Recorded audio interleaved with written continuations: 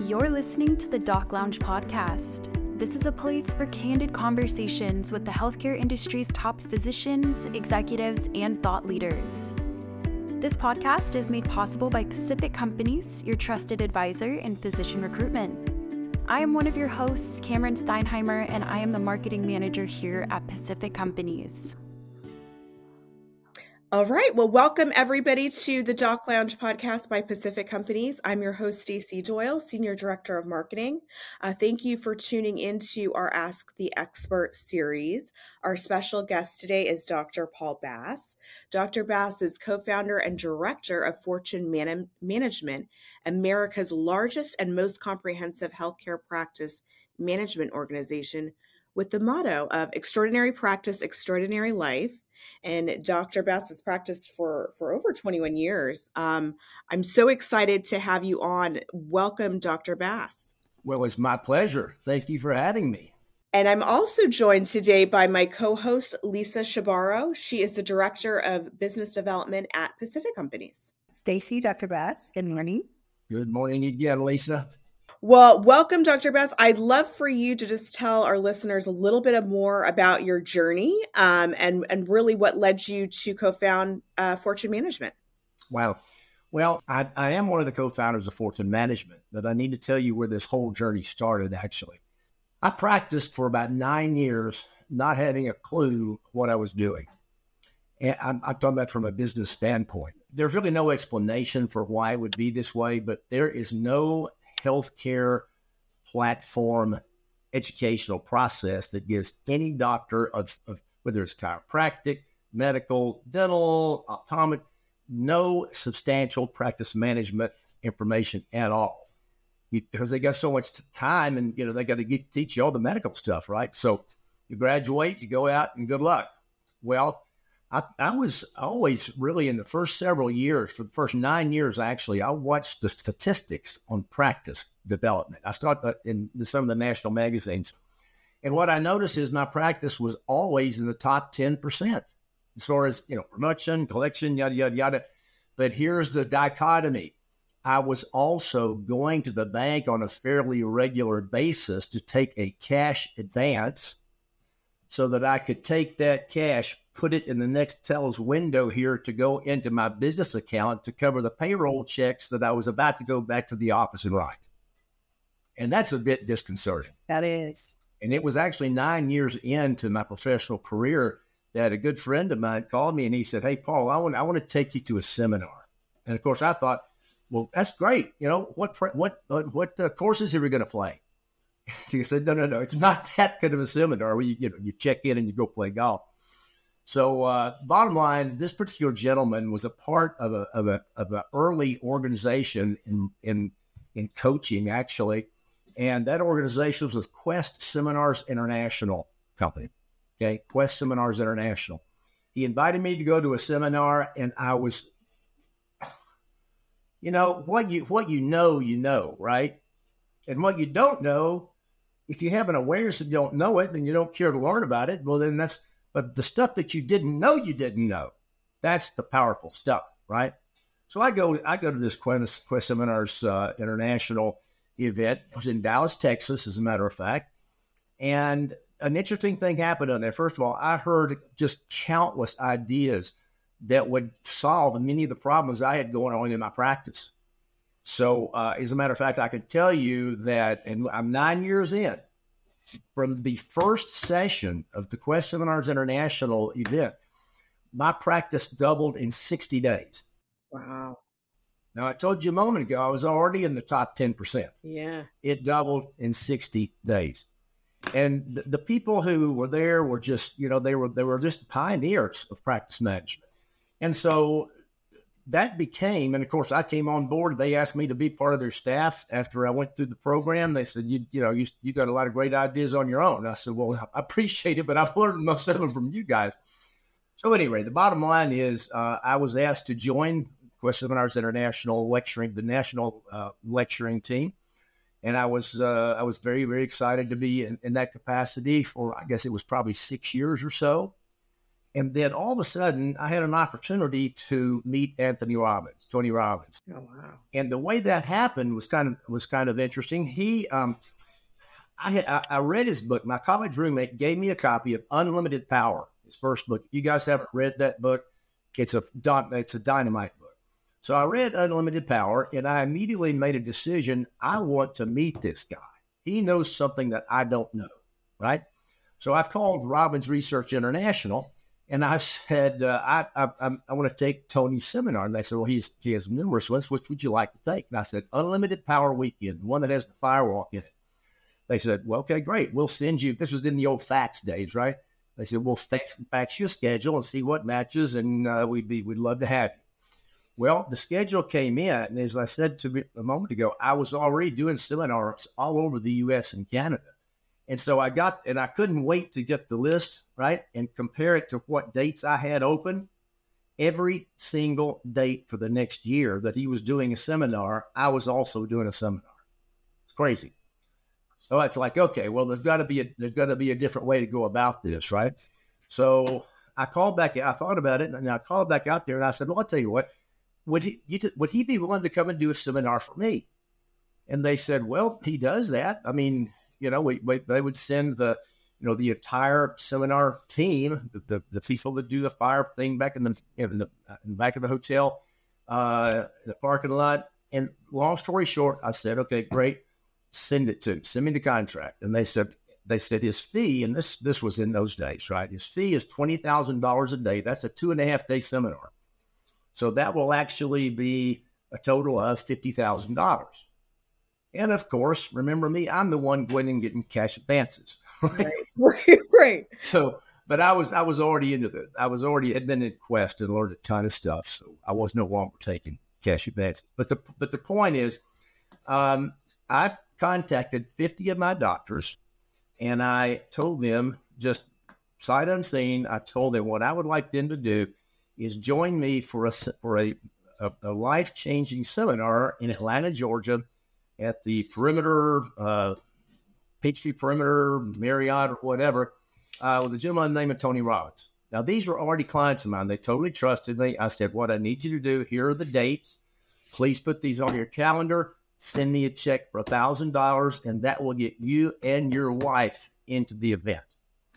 And bottom line, believe it or not, all 50 of them sent in a check for $1,000. So the event took place.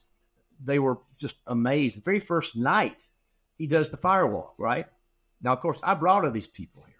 So they build this fire out in the parking lot right behind the hotel. And I go out there, and it's like, okay, and everybody's, ready to roll. And so the first person that goes across the firewalk is Tony. He always leads the way, right? And then all of a sudden it dawned on me. I had one of those moments, right? Tony goes through all the burning embers. I mean, this stuff is real. Trust me. And all of a sudden I realized, wait a minute, I brought these people. I've got to go next. So I just followed the instructions he had given us, went right through it, and never felt heat. There was no perception of heat. I was walking. It felt like if you dumped a big vat of popcorn from the theater on the floor and walked through it, it'd be like crunch, crunch, crunch. Now these are red embers, right? So bottom line, it was a phenomenal experience. And the next day after that evening, the firewalk event, and that was only part of what he did that evening. The next day, I told him at one of the breaks, I said, "Hey Tony, the restaurant here in the hotel is going to be slammed with all the participants because there are probably other events going on here too. Would you and Becky, that was his wife at that point in time, would you guys like to hop in the car and go across to the Perimeter Center Mall and go to, Fridays or, whatever and grab some lunch so we're, not having to wait on a table?" He said, "Yeah, sure, that'd be great." Well, pulling out of the parking lot, I mean, it's 200 or 300 yards across the parking lot. And I'm pulling out of the hotel parking lot, and I said, "Tony, what's the purpose of your organization?" He said, "To bring the greatest transformation to the largest number of people in the shortest period of time." He just rattled it off, right? And I was like, wow, this guy's directed. He knows what he's up to. And then here comes this next question. Well, I'm curious, Tony, do you think that having a branch in healthcare would support the fulfillment of your vision? Oh. He didn't say anything for about 15 seconds. And then he said, we need to talk. And because he had already, by the way, he's interested, very interesting guy. He had already talked to a bunch of our clients the night before and also that morning on breaks. And he said, yeah, let's talk. So he said, can you get your whole, I was chairman of the board of Quest at that point in time. They said, can you get your whole team to an event at the castle? This is the Tony Robbins Castle. He doesn't live there anymore. Out in up I-5 from LA, Del Mar. I said, I think I probably could. Of course, the other people on my board, they didn't know who Tony Robbins was, right? So long story short, I told them what was going on. I said, you guys got to come. We got to go do this thing. And it was a 3-day event there in Del Mar. And by the end of that event, the whole board was saying, we need to team up with this guy. So we created Fortune Management. It was actually just a part of in fact, it was the entire Quest Seminars International Organization plus Tony. So we had Quest Ventures Incorporated and Robbins Ventures Incorporated. It was a partnership, 2-party partnership. And immediately went to work and have not even slowed down since. I mean, literally changing lives, making things better. And it's not just about the lives of the practitioners or their staff members. It's the lives of the patients. It's the patients who come in to an environment in which we have put a spirit of hospitality in place. And a spirit of hospitality, people sometimes ask me, what do you mean by spirit of hospitality? It is a well-orchestrated process that we assist doctors in putting together so that every patient who comes in the front door or calls in on the telephone has the most remarkable experience they have ever had in a medical practice. I love that. And one of the things that I've noticed is, going back to when we first kicked off and we talked about extraordinary practice, extraordinary life. Tell us a little bit about that motto. I think you were just getting into that. Extraordinary practice, extraordinary life. Yes. It starts with financial freedom. We don't do what we do for money, nor do our doctors. They may have been, money people. I was in the beginning. That's why I wanted to go to dental school. We had a dentist that lived right behind us. He always had a brand new Cadillac every year, and I thought that's pretty cool. I think I'll be a dentist. So, bottom line, we assist people in transforming their relationships, not just with their staff, but also with their patients.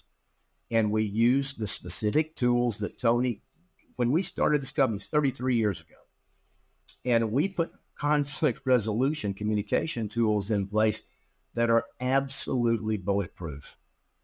There are 4 of those. The very first one is a process called a reality check. And Lisa, I imagine you probably have heard of the reality check, have you not? With people, it's 7 questions. It hasn't been altered at all from the day we created the company. 7 questions, and if we're truly honest with ourselves, and these 7 questions that we would always ask if we have a frustration, anything from a mild annoyance or mild frustration all the way up to rage and anger. So it covers the whole gamut. One of 2 things will happen by answering these 7 questions. And every Fortune practice management office actually has a stack of these in 2 or 3 places. So if anybody's upset, they can go get it, answer the questions, and one of 2 things will happen. Your upset will either vanish or it will at least diminish, both of which are good. And if I'm your next patient, right, I'd like you to go, if you're upset about something, I'd prefer you go do that reality check before you come work on me. Does that make sense? Because you're going to be in a better place. So the communication tools are just part of the culture that we create. It all starts with culture. Okay, our relationships, how we communicate with our patients, how we communicate with one another. And all I can tell you is Tony's the creation of those tools that he put in here, they're copyrighted. We keep those within the company. I told you one of two things will happen. The upset's either gone or it's at least diminished. And it takes 5 minutes or less to answer these 7 questions. I mean, it's crazy. So I can go right back now in that treatment room and feel totally different, right? If, however, if it's vanished, fantastic. That happens frequently. And I'll tell you a couple stories from seminars that I did in which that happened. And the whole room is like, whoa, what just happened? But it all starts with having communication tools. That's one of the 4 components of the culture, right? So the communication tools assist us in diminishing people's upsets immediately. And then there are follow-up tools to use. If, for example, somebody on a scale of 1 to 10 was a level 8 upset, and they do a reality check, and now it's only a level 2, they're in much better shape. But guess what? It's not handled yet, right? So there are secondary tools that we use to have the 2 people get together, and they're very, very empowering tools. There's no make wrong. They're not judgmental parts. I mean, the parts are not judgmental. We're basically having an open, honest, loving conversation with one of our team members, right? That combination of quality request and quality response always ends in solution that works for everybody. Very, very cool. So when we start working with an office, the first thing that we do is assist them in creating a shared vision in the practice, a shared vision. Okay. I've done a lot of seminars. I quit counting at 4,000. I mean, seminars, workshops all over the U.S. and Canada. And by the way, at this point in time, Stacy, you may not know this, but at this point in time, we have around 135, 140 executive level coaches who are all over North America teaching what we do, right? And we trained them to exactly the standards that we've had, and it works out really nicely. So I'm in a seminar. This one was this was a dental seminar. It was in the Canadian Dental Association in Montreal. I do the reality check. In fact, I put the reality check in every seminar I do. If they want me to talk about profitability, I make sure I find a way to slide the reality check in there because the value of that process is amazing. So when I'm doing this in a room of people, what I ask each of them to do is think of them one of the biggest upsets they've ever had in their entire life. Okay? And we pass out the forms. This Canadian Dental Association meeting that I was at, there was probably 300 doctors in the room. And after I teach them the process, I mean, it's only 7 questions. After I walk them through that, I say, okay, now I'm going to just close down here for about 5-6 minutes while you guys complete this process. And I'd like to find out what you discover. So I'm silent, right? I wait, and I'm watching the time. About 5 or 6 minutes later, I'll say, how many people need a few more minutes? Okay, great. I'll give you a couple more minutes. When they're all complete, I say, oh, okay, I have a question for each of you. How many of you found that as you did this process, the upset you had totally vanished? Raise your hand, please. That is usually, I've been doing my own survey, watching. It's usually about 20% gone. And I'll tell you a couple of those stories here in just a moment. So, and by the way, you want to know how medical practices work? The way you would make them work is we clean up relationships and we give people clarity in communications, right? And of course, yes, that does include the patients. So I said, how many people found your upset totally vanished? About 20% of the room went up. That's 60 people or so. And I said, okay, so how many people would say your upset at least diminished? Raise your hands also along with the other guys, right? It's virtually 100% all the time. The only time somebody is off track, they didn't understand the process or something, and I always volunteer to, at the lunch break, come to me, and I'll be happy to work through that with you. So the bottom line is, when I'm watching the room, and they're just people, and again, I think I'm divinely called to know exactly where to go to. There was a lady sitting about 3 rows back from the stage, okay?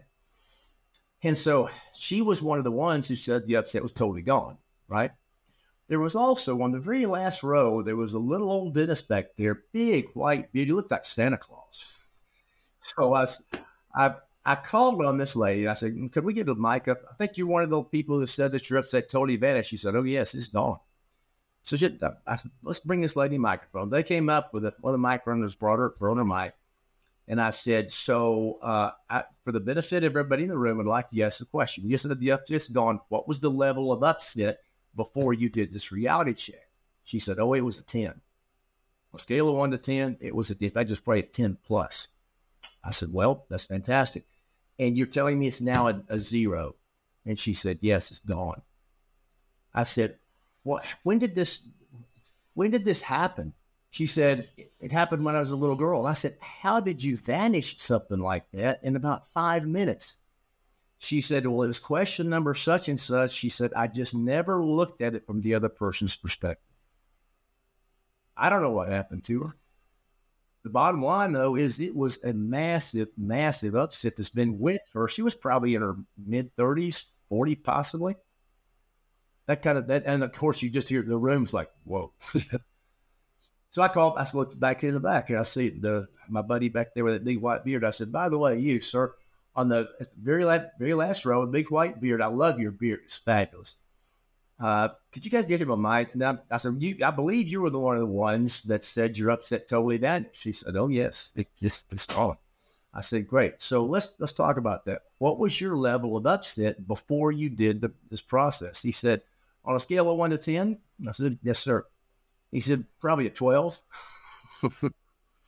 I said, who was this upset with? I'm just curious. He said, it was with my son. I said, wow. And you're telling me it's now gone. Wow. How many years has it been there? You know, I've been at Cube. I mean, I can give us 10 years maybe. I said, talk to him in 10 years. I said, so you're telling me it's totally gone? He said, what I'm telling you is I cannot wait to get out of this room and call my son. That was a quote. So how do you think that makes me feel? How do you think that reflects on our company? I mean, people who get involved with us, who do the things that we teach them to do, get massive results. And it doesn't just start with the money. How do you make more money? I think I told you in my Quest seminar, I believe I told you this, in that first seminar I went to, it was the first of a 4-series program. My practice doubled in 60 days. Did I mention that? 60 days. Well, how is that possible? Well, it's possible because they taught me, for one thing, how to schedule productively, not to work harder, not to rush, but to use the appropriate amount of time. You know how most doctors, and I was in the same category, if you have an appointment book that has 15-minute increments on there, guess what? The patient, the staff writes a name on every line without any concept of, well, I wonder how much time that procedure would take. And that was one of the things that I learned from a really, really good friend of mine to this day, Dr. Tom McDougall from Dallas. He was president of Dallas County. Have you ever heard of him? He's pretty famous in the Dallas area, Dr. Tom McDougall. And so what are the 4 parts of the culture? Number 1 is creating a shared vision. I'm going to share with you a shared vision statement that a team created, and I'll tell you about that team in a moment also. A shared vision. And every time I'm talking about a vision statement, I'll ask the doctors in the room, raise your hand if you have a vision statement in your office. And quite honestly, it's usually only about 20%, which is sad. And then I'll ask them, how many of you keep your hand up, by the way, if you did not create it, but you had your team work together to create it? And almost invariably, there may be 1 or 2 doctors whose hand is still up. So think about this. A doctor, either a solo practitioner or a group practice, the doctors create and articulate a vision statement. Now, what are they going to do with that? Well, they bring it in the next staff meeting, they give it to their team, and say, okay, this is our vision statement. Everybody go home and memorize this. Here's my question. Does the team have any ownership in that vision, a shared vision statement? They have no ownership. If you get ownership, you help create it. So there's a process by which we assist people in practices in creating a shared vision that the team is a part of creating. Once you have that vision statement, and I'm going to give you an example, by the way. I've decided to bring one of these out of the file to give you. This is from the Geffen Cancer Center and Research Institute in Vero Beach, Florida. Dr. Geffen was a very, very dear friend of mine. He's passed away, actually from cancer, ironically. But I worked with him his entire career. From the time he opened his practice, my first meeting with him was determining how much office furniture we would be able to rent to put in his reception area. It's a true story.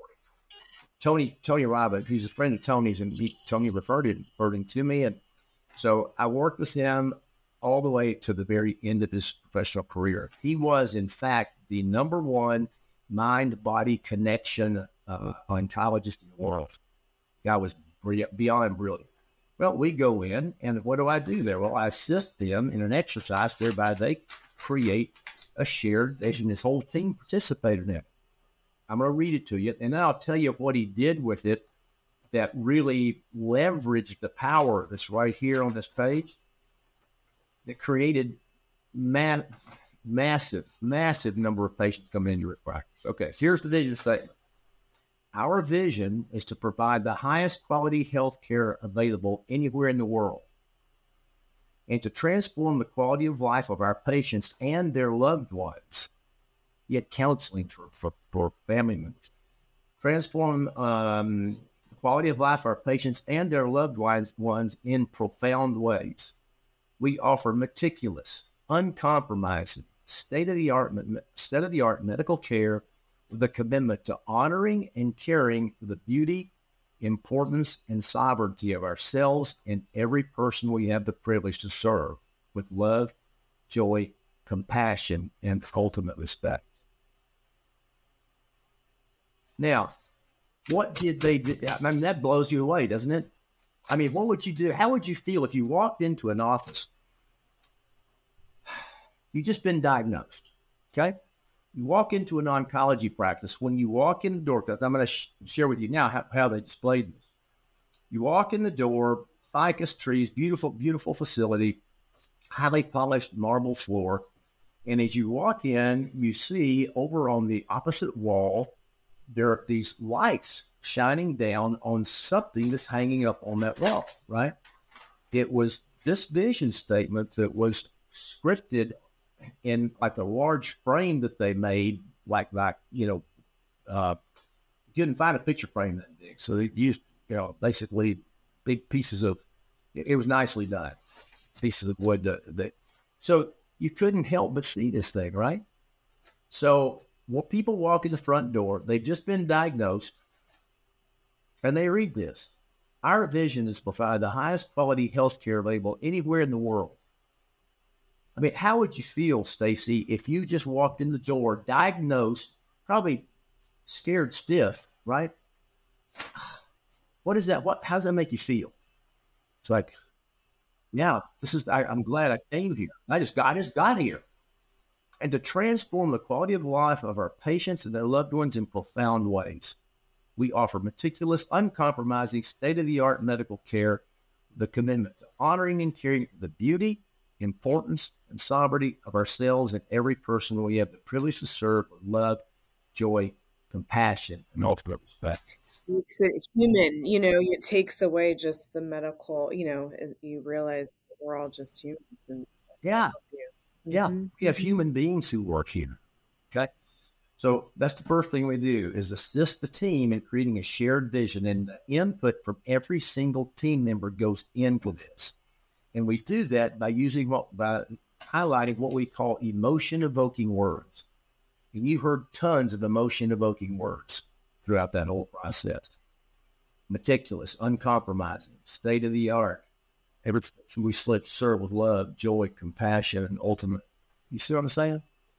So that really touches people, and it wins their confidence before they've ever even met the team or the doctor, right?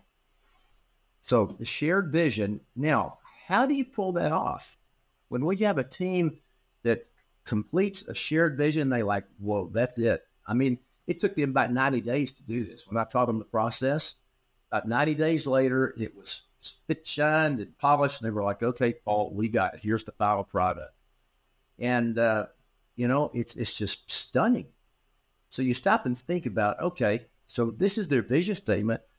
The team created it. So how do you pull it off? How do you make that actually happen? How do you bring that in, call it into existence?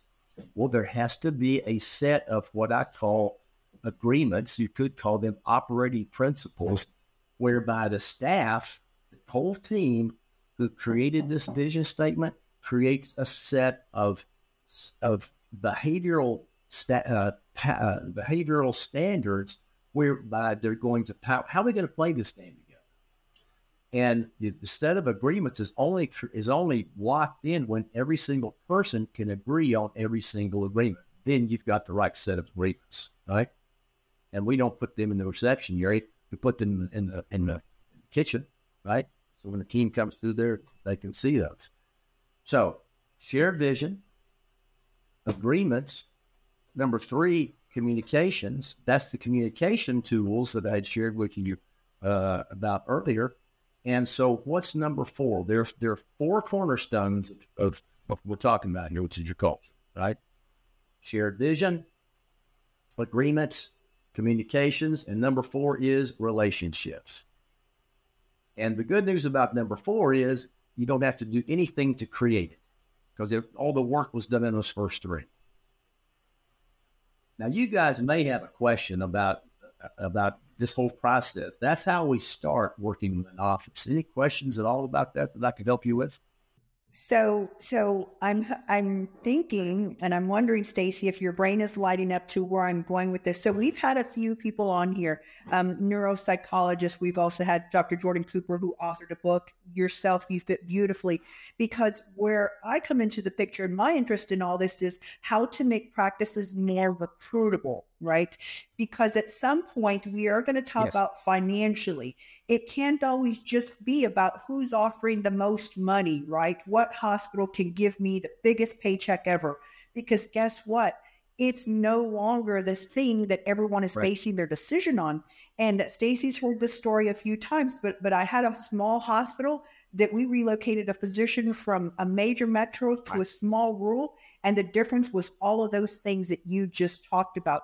And so my interest is for our listeners, for our audience, for our physicians and practices to learn how to become this kind of a practice. Because you're right, it absolutely benefits not just the physician, the success, the financial prosperity will come with it, but also the patients they're serving. I always think, if I drove through this community one day and just by turn of luck, something happened to me, would I feel welcomed, comfortable in seeking out care at that hospital or at that community? And I love to be able to say, absolutely yes, absolutely yes. So that's where, in putting all this together, it just marries beautifully what you're touching on and what Stacy and I have been focused on here lately. They just all married well. Yes. And what would create that for you is all the things that are part of this that creates that spirit of hospitality. So think about this. Does it make practices grow? Of course it does. Because a patient experiences something outstanding. This is not just good stuff, right? This is outstanding. The best, right? So a patient walks out of that appointment. Let's say it's not an oncologist. That was a little more serious. Let's just say it's, use your imagination. They're in any medical practice. They leave and they're going to go back to Bridge Club. What are they going to be talking around the bridge table about? Or if it's a guy, he goes out to meet his foursome. They teed off about an hour ago. He's meeting on the back nine, whatever. And guess what he's talking? Man, I tell you what, it was worth my while not to be on the first several holes, because I got to tell you guys about this medical practice I was just at. This is called marketing, but it's not done to create money. This is a very subtle point, but I want to make sure that we hit it really, really hard. Fortune management, practices or practice management or coaching or whatever you want to call it, is not about making more money. And yes, it creates more money. Does that make sense? It cannot not, because what happens is the practices grow like crazy. So I hope that helps you see the application. I would go as far as to say, Lisa, that there is probably not a practicing physician in the country who, first of all, has access to what we have, but secondly, doesn't need it. And that's been a big theme, throughout a lot of our most recent podcasts, is really just this exposure to really running your practice like a business, both on the financial piece where you may not have had that money management tools. And then really this is more management. This is more, people management, learning how to really, have those relationships, and how do you build that within, a corporate or business culture. So I think that this would really resonate with our audience. And I'd love you to just maybe hit on what are a few pitfalls and mistakes you kind of have commonly seen when you've been helping practices, and how they can, kind of counterbalance some of those. I would say discord, conflict, lack of attention to detail. When we suggest that people put certain things in place, first of all, if they're in a coaching relationship with us, Stacy, I should back. You'll understand why I'm going to say what I'm going to say when I tell you this. What's the difference between a coach and a consultant? Our company is coaches. The 140 or whatever we have all over the place, those people are executive level coaches. We have trained them incredibly well. Our training program is absolutely impeccable, right? That's coaching. Now, lots of people have consultants. What's the role of a consultant? Comes into the office quarterly, semi-annually, annual, whatever you want, maybe even bi-monthly, come into your office and you have a topic or two you've asked them to cover. They come in, they do the gig, right? And they leave you the manual and say, see you again in 3 months. Then it's incumbent on the doctor and his team. And of course, if the doctor hasn't put a team together the way we do, they're going to look at you like, what are you talking about? So it's incumbent on the coach.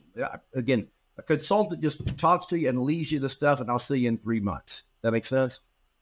A coach is literally a hand-holding relationship. Not that we treat these kids like babies. They're not babies. But we hold their hand through the entire process of implementation of every single thing we teach, which does, Stacy, include all the business systems. It includes all the numbers, all of everything. We've been doing this for a long, long time. And the point is, a coach, we have typically, most of our coaches, this is how I work. I can tell you that for sure.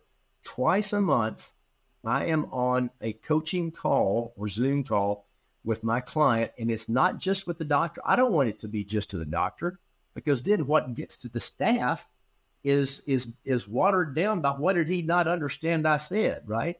Or what dropped out? What did he not? So I want the whole team on the calls, right? So it's me and the doctors and the entire team. And my role as a coach, in fact, all of our coaches, the role that we have as coaches is to find out what the doctor's vision is. If he or she does not have a vision yet, well, we help them think about, well, if anything were possible, what would you want to accomplish? And they're like, oh my gosh, because so many people are in, just learned helplessness. I think that what most people in our society need is just a shot in the arm. We have gimpy muscles when it comes to paying attention to detail and doing the things that we're taught. I make certain that when I'm coaching a team that it is locked in. It is absolutely impeccable by paying meticulous attention to detail, and that's what gets the result, right? When people start getting sloppy in your business, when people start not paying attention to what the key directives, what happens?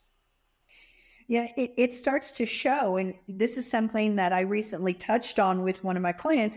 I mentioned to them that recruiting actually starts at the front desk. The person at the front desk who answers the physician's call, your office manager's call that you're trying to hire, it starts at the front desk and it goes from there. It's that attention to detail, being polite, greeting them, And having a shared vision, I feel like, allows these people to buy into the fact that this is who we are as an organization and we want more of the same.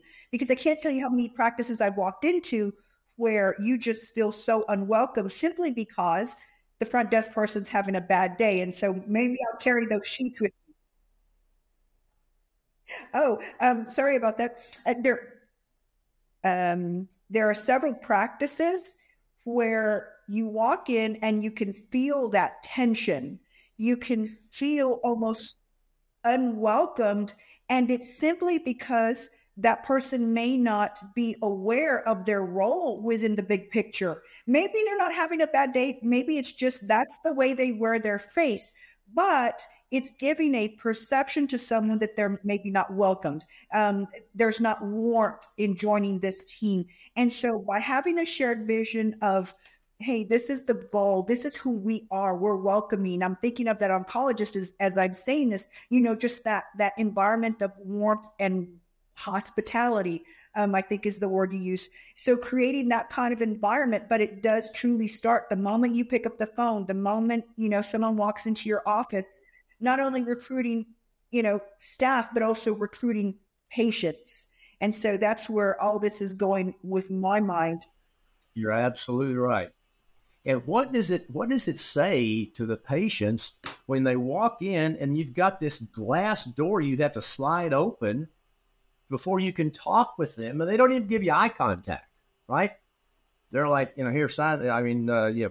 Put your name and address, yada yada yada. What's the glass door? I think most patients probably think the glass must be there, so I don't know what they're talking with one another about me, right? Where do you think that glass needs to go? Where does it need to go? In the trash. Yes. I'll never forget I went into an office in Charlotte, North Carolina, and I asked the doctor before I did this. I would never do anything so blunt without making sure the doctor understood. So I said, Doc, you know, I'm imagining, because you had me come in here live to do this thing, you know that I've been around the block a few times, and I would imagine I would not make any recommendation to you that is not in your best interest. Is that true for you, or are you not sure? He said, oh, no, I totally trust you. I said, well, that's the word I was looking for. Okay. So took the first break. I took the entire glass mechanism, I put it in the dumpster, and made certain that it broke. It's a true story. I made certain that it shattered. And so they all come back from the break, and it's open.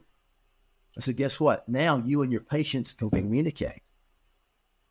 It's just we put up barriers for patients to have to climb over or around.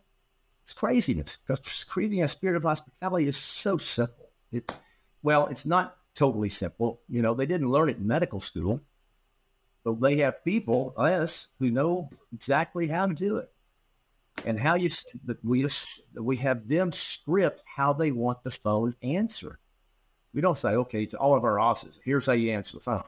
Now, we interact with them and find out what's important to them, what their values are, yada, yada, yada, and then we assist them in scripting how they would answer the phone. How would you recommend, because I was just thinking about, with practices and turnover and staff, when there is a shared vision that was created, how do you quickly bring the new staff up to speed with that vision? That's a great question. That is a great question. So when we're hiring staff members, one of the things that we want to make certain is that in the very initial part of the interview process, we share with them this. You probably don't know this, but we have some really, really cool tools that we use together that make our team incredibly strong. This particular tool is specifically, it's called our vision statement.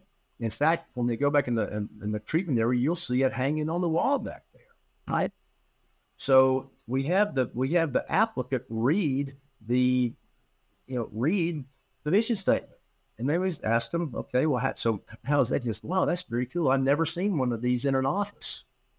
Well, you're coming into a pretty special place. So there's a reason that we have that here. And then the second thing we do is have the applicant look at our agreements. Why would we do that? Think about it. To make sure you're getting an agreement from them. This is our agreements. Going back to what you said, our agreements. Bingo. If they don't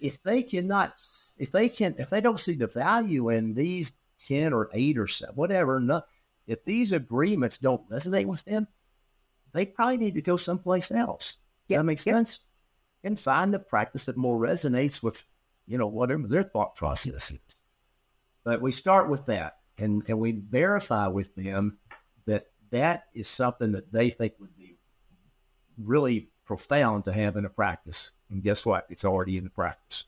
One other question I had that for you, just obviously with all your experience with kind of when you think of, hospital systems and, kind of these larger groups where there's, obviously management, what do you think are some tools that we can give them to retain some of their staff? Because obviously you're working with practices, and then you're also working with healthcare systems as well. So it's the same tools, Stacy. I mean, there's really no way to create anything better. Do you believe that hospital deserves the best? How long would it take to get that throughout the hospital? It's not an easy undertaking. We know how to do it. It is a much simpler process in a practice, but these tools, hospitals are populated with human beings, right? These things that we've been talking about today resonate with you guys, right? So how could they possibly not resonate with team members in a hospital?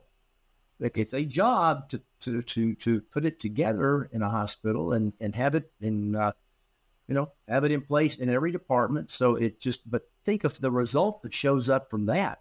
I was going to say, what are kind of key questions that you kind of, before you start working with, a new practice or a new system, what do you want them to kind of go through in their mind before reaching out to you and engaging, with you? Well, I want to ask them questions about what do you want to accomplish? And I listen very closely to what they have to say. When we're teaching things, we're not telling people, do this, do this, do this, do this. We make suggestions and we listen closely to their feedback so that when we can respond with another question if we're not clear about exactly what they meant, and we just get on the same page with them. There's a great deal. We have amazing rapport with our clients. I was in an office down in Louisiana about 2 or 3 days. Actually, it was last Thursday. And I've been working with this doctor for 25 consecutive years, unbroken. That's not uncommon. My average probably duration in a practice is typically 18, 20 years, because they realize a coach's job is to get ahead of it, stay ahead of them. So when they're accomplishing yada, yada, yada that I'm wanting to help them put in place because they said that's what they wanted, all the while, Stacy, I'm thinking about now, once that's in, what's the next step that's consistent with what they told me their vision was. Does that make sense? So you never get finished because you're always rolling out. A coach is rolling out the next step. Now, if the doctor were to say, I'm not really interested in doing that next step, that's fine. Then, I probably got a couple other possibilities. This particular doctor's in the process of going through a merger with another practice. I mean, that's a good bit of work also, and we're getting it done. But what do you think that doctor wanted the other two doctors who are in the different practice? What did he want them to do? He wanted them so they wouldn't be starting from ground zero. He wanted them to have me coach them for a couple of years. It's been about 1.5 years now, and they are getting pretty darn close to being totally synced up. If you didn't do that, what would happen? This fine-tuned practice over here brings in these new people, and it's a train wreck. It brings in this new organization because they will be interfacing. This is a whole different way of doing things, but it's lasted 33 years for us, and we continue to grow. There really is no competition. I've told people that all commonly. We look in the rearview mirror, Stacy, and there's nobody back there. They're gone. They're way back, and you can't even see they're around the last hill back there. I don't know what they're doing, but they're not keeping up with where we're headed. And I don't mean to sound like we have a lot of ego. We really don't. Our organization is made up of loving, caring people who want to make a difference, mostly godly people. And by the way, when we're working with an office, I don't get into anything religious whatsoever. I'm sharing with you guys some of what I know, who I know is guiding me. Does that make sense? And so far, it's working out pretty well. Well, and wrapping up, I'd love for Dr. Bass just give one tip to our audience today of something they can start, implementing to see a positive result, right away. Well, I would script a way to welcome your patients on the phone or coming in the door. I would take that glass barrier down. I would start getting people eye contact at the front. I mean, how far do you want me to go? It's all the things we've been talking about. But you can't. How do you eat an elephant? One bite at a time. But see, we don't believe that. Well, there's so many animals. I mean, there's so many bites to the animal. You can't. To the elephant, rather. No, we start taking bites out of the elephant right up front. Absolutely. And I don't know if any way to compromise and to water down what we do, or if we did, we would be consultants like the ones that I was describing earlier. Now, how can any of our listeners that want to engage, with Fortune Management and with yourself or your team, what should they do to reach out? Well, first of all, the Fortune Management Medical Division. I'm the director of the medical division. Okay, I'm not the director of the rest of the company. I am a co-founder and I am on the board of directors. But any physician who would like to interact with us, they can first of all check us out on the web on our web page. So, in fact, the first page, the landing page, is a great conversation there that Tony Robbins has with them. He wanted badly to transform medicine. We all have horror stories, right? So, the bottom line is Fortune, spelled out, Fortune Management, fully spelled, no abbreviation. FortuneManagementMD.com. That's where they'll find the medical division. And guess what? What do you think they're going to find when they go there? Besides Tony's interview and several others. A vision statement. Yes, ma'am. Thank you very much. There's our vision statement. Lisa for the win. Yeah. Slam dunk, baby. High five. It's been such a pleasure. It's been great to connect. I know it's been a while because you're all over the place coaching everybody. And I'm one of those persons who needs a coach more than a consultant because I need hand holding and I need that interaction, that reinforcement, that keep doing, stop doing. And that's our goal with delivering these podcasts to our audience so that we can all become better in healthcare and better all around as individuals. Well, I know you're accomplishing that because I know how bright you are. And since you're hanging out with Stacy, I know she must be pretty bright also. Let me just say, if there's ever anything I can do for you guys, do not hesitate to reach out. And, by the way, I did tell you about the Fortune Management Medical Division website.